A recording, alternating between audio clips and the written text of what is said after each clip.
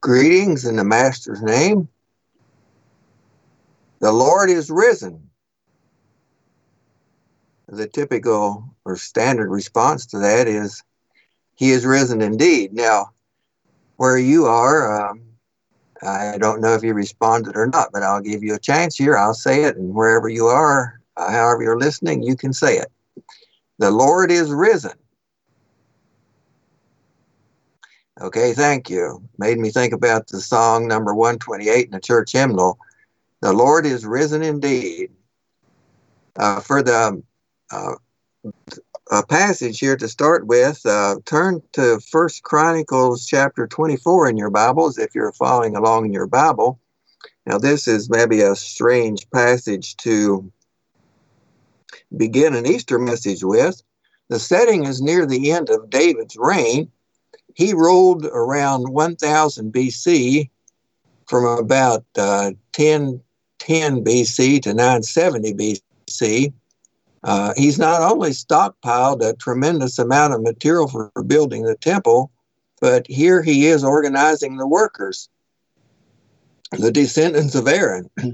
Eleazar's family is bigger than Ithamar's, so Eleazar's descendants are divided into 16 groups or courses, and Ithamar's into 8 groups or courses, for a total of 24 to serve in the work of the tabernacle by turns.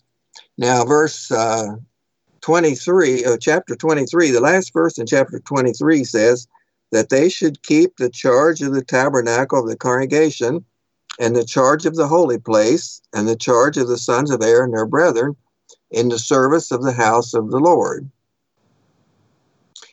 And then chapter 24 starting, now these are the divisions of the sons of Aaron. So divided Ithamar's family descendants into 16 groups, and Eleazar's into 16 groups and Ithamar's into 8 for 24 groups. And so down through chapter 24 to verse 18, we have the 24 groups identified. I want you to notice particularly verse 10. It says the 8th to Abijah. Now, if we turn over to Luke chapter 1, verse 5, it's talking about Zechariah's service in the temple, John the Baptist's father, and it says, there was in the days of Herod, the king of Judea, a certain priest named Zechariah of the course of Abijah. 970 years after this work of the tabernacle was put in place, it is still functioning. Think of all that transpired over that time in Israel's history. Solomon, a time of great prosperity and accomplishments.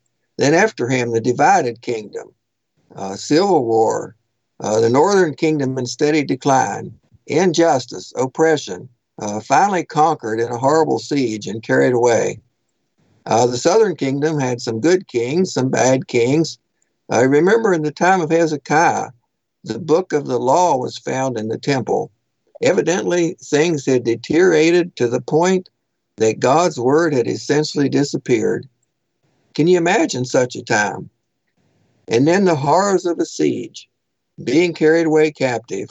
Psalm 137, it talks about hanged our harps on the willows. What about those 24 divisions of people serving the temple? There was no longer a temple.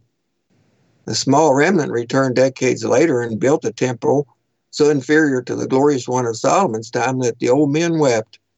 And another 500 years passed until we come to Zechariah serving in the temple Herod built for the Jews.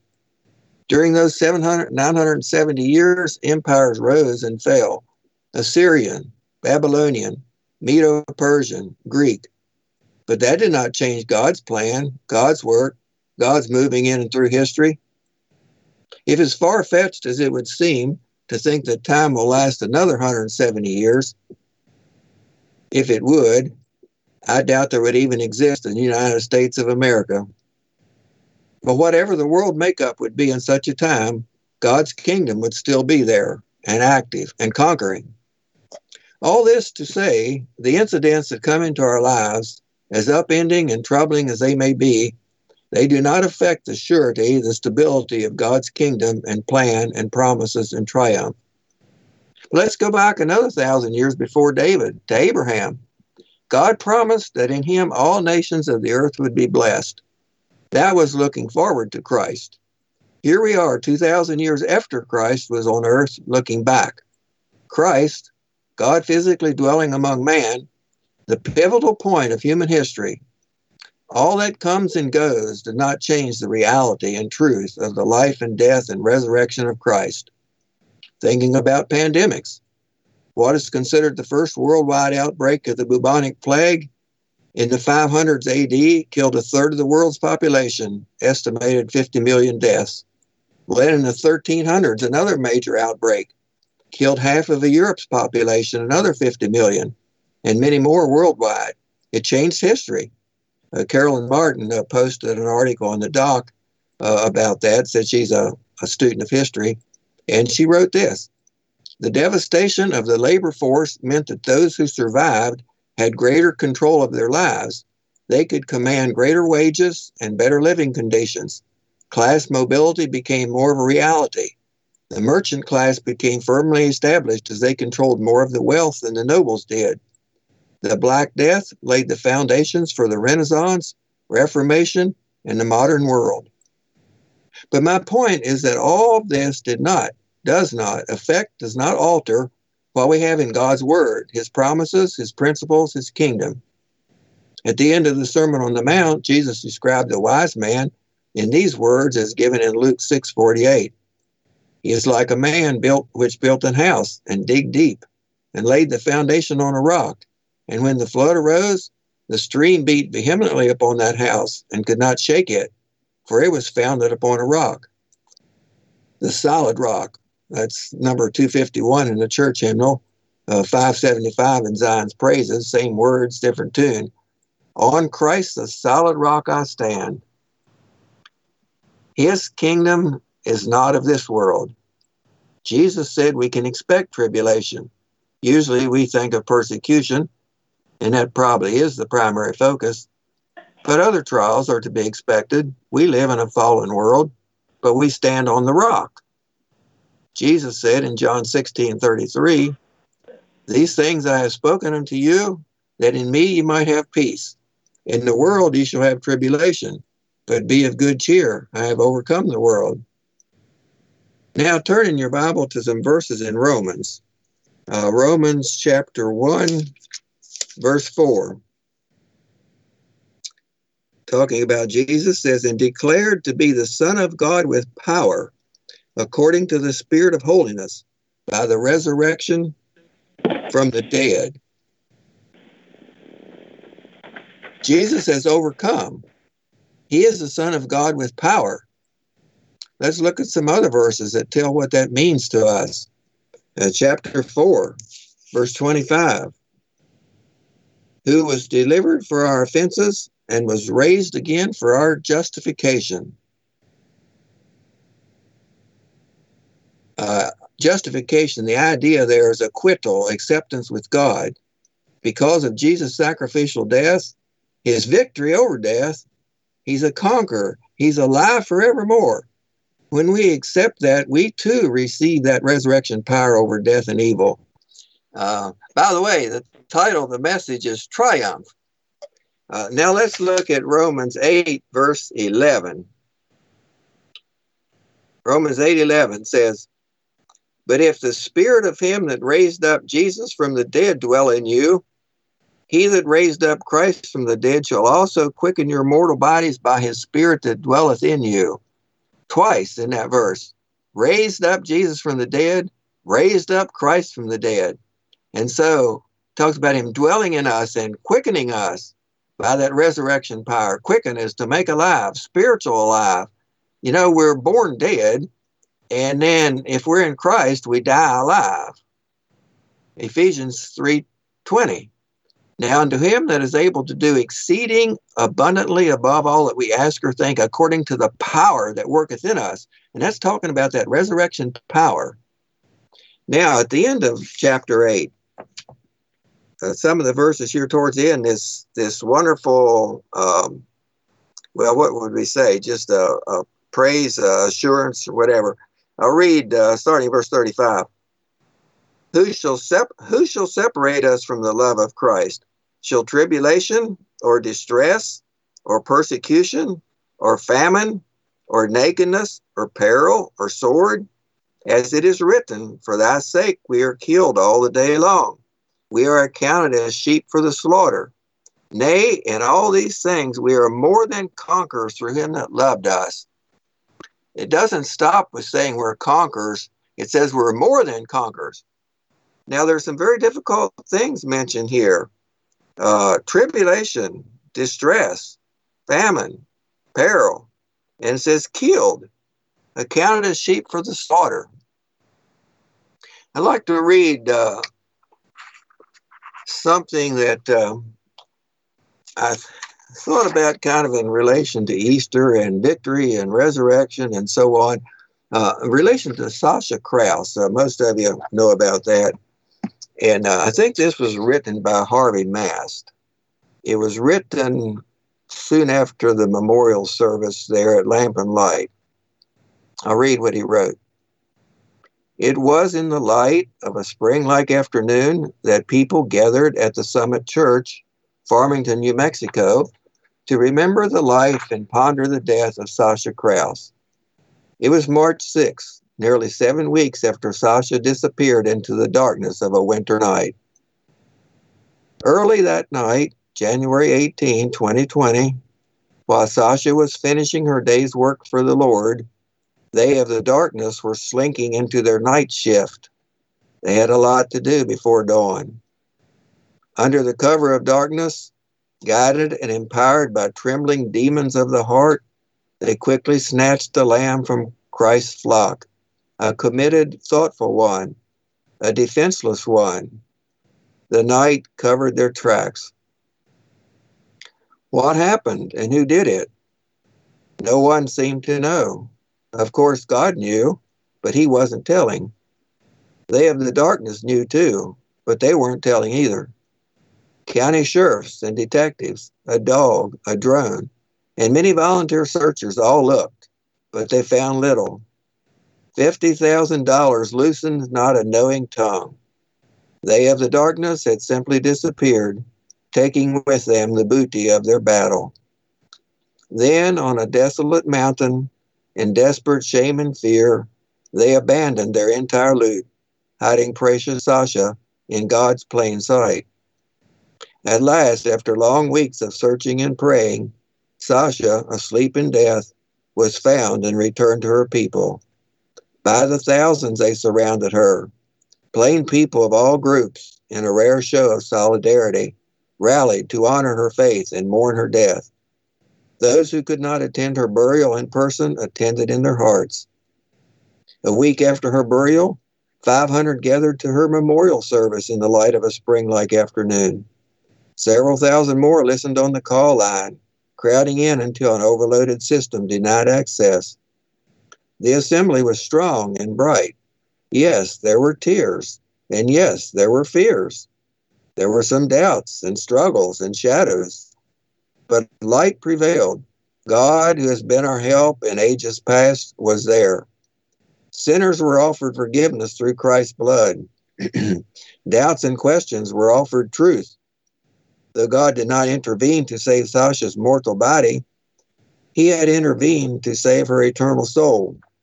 Her written legacy declares it. The glories of the coming resurrection, excuse me, were proclaimed. Sasha will live again and forever. They of the darkness, excuse me, were offered love and forgiveness, which they did not come forward to receive. After 2 hours of reporting, singing, and preaching, there was food and fellowship for everyone.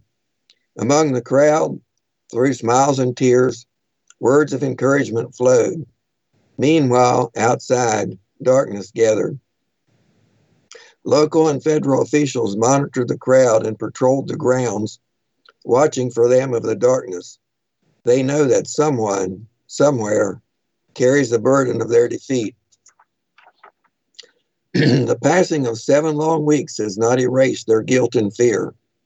Hunted by the law, haunted by their memories, burdens weigh on them, pressing them down to hell. They live in darkness. Darkness lives in them. We want light. We want to know what happened. We want justice. But should we? God too wants justice because he is just. The Bible makes that clear. Forming us in his image, he made us to also be just and want justice. Our desire for light and justice is a lingering trace of divinity. So God made us and our neighbors to desire justice. No wonder the gospel teaching to forgive mistreatment, love our enemies, and return good for evil hits us crosswise. God did not wire us to respond to evil that way, but Jesus lived and died that way. And through new birth, God's Spirit rewires and empowers us to live and die that way. The power and scope of Christian love is so rare, so unusual, so unique, that Jesus could say, "By this shall all men know that ye are my disciples, if ye have love one to another."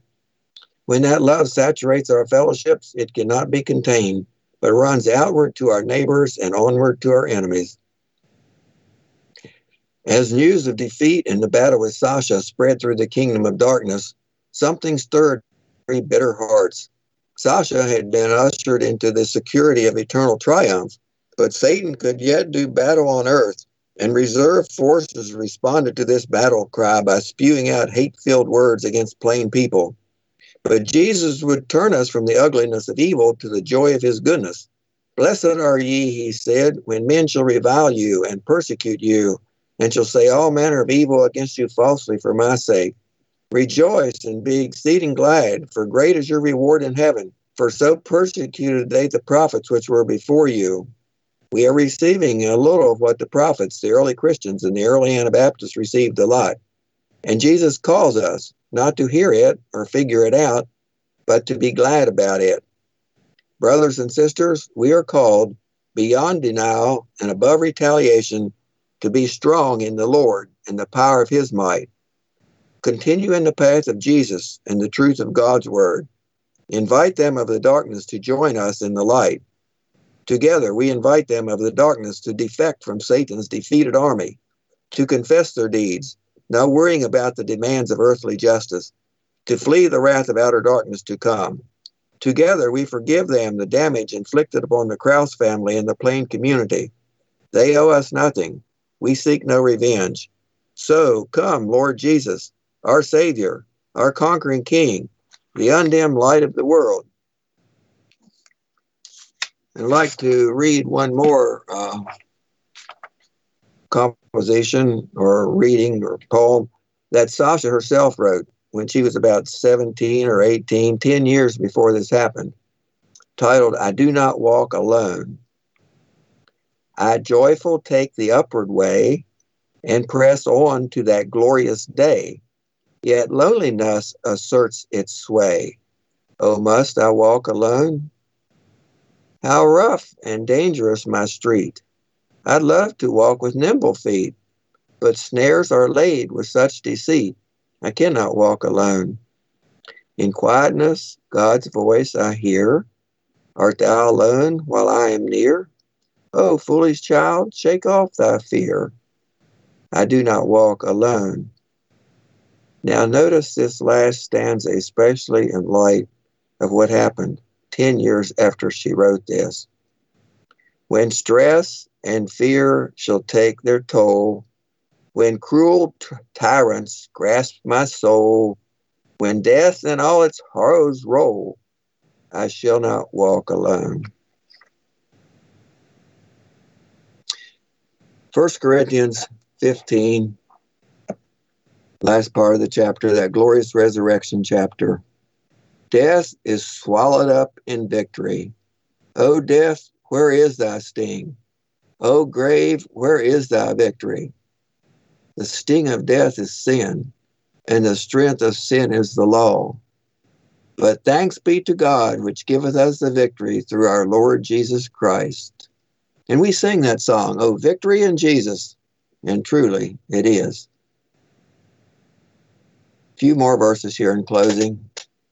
Philippians 3:20 and 21.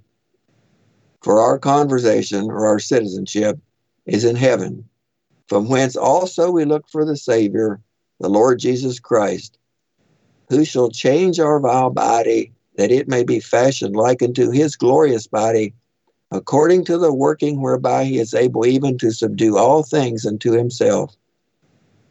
And finally, Psalm 17:15. As for me, I will behold thy face in righteousness. I shall be satisfied when I awake with thy likeness.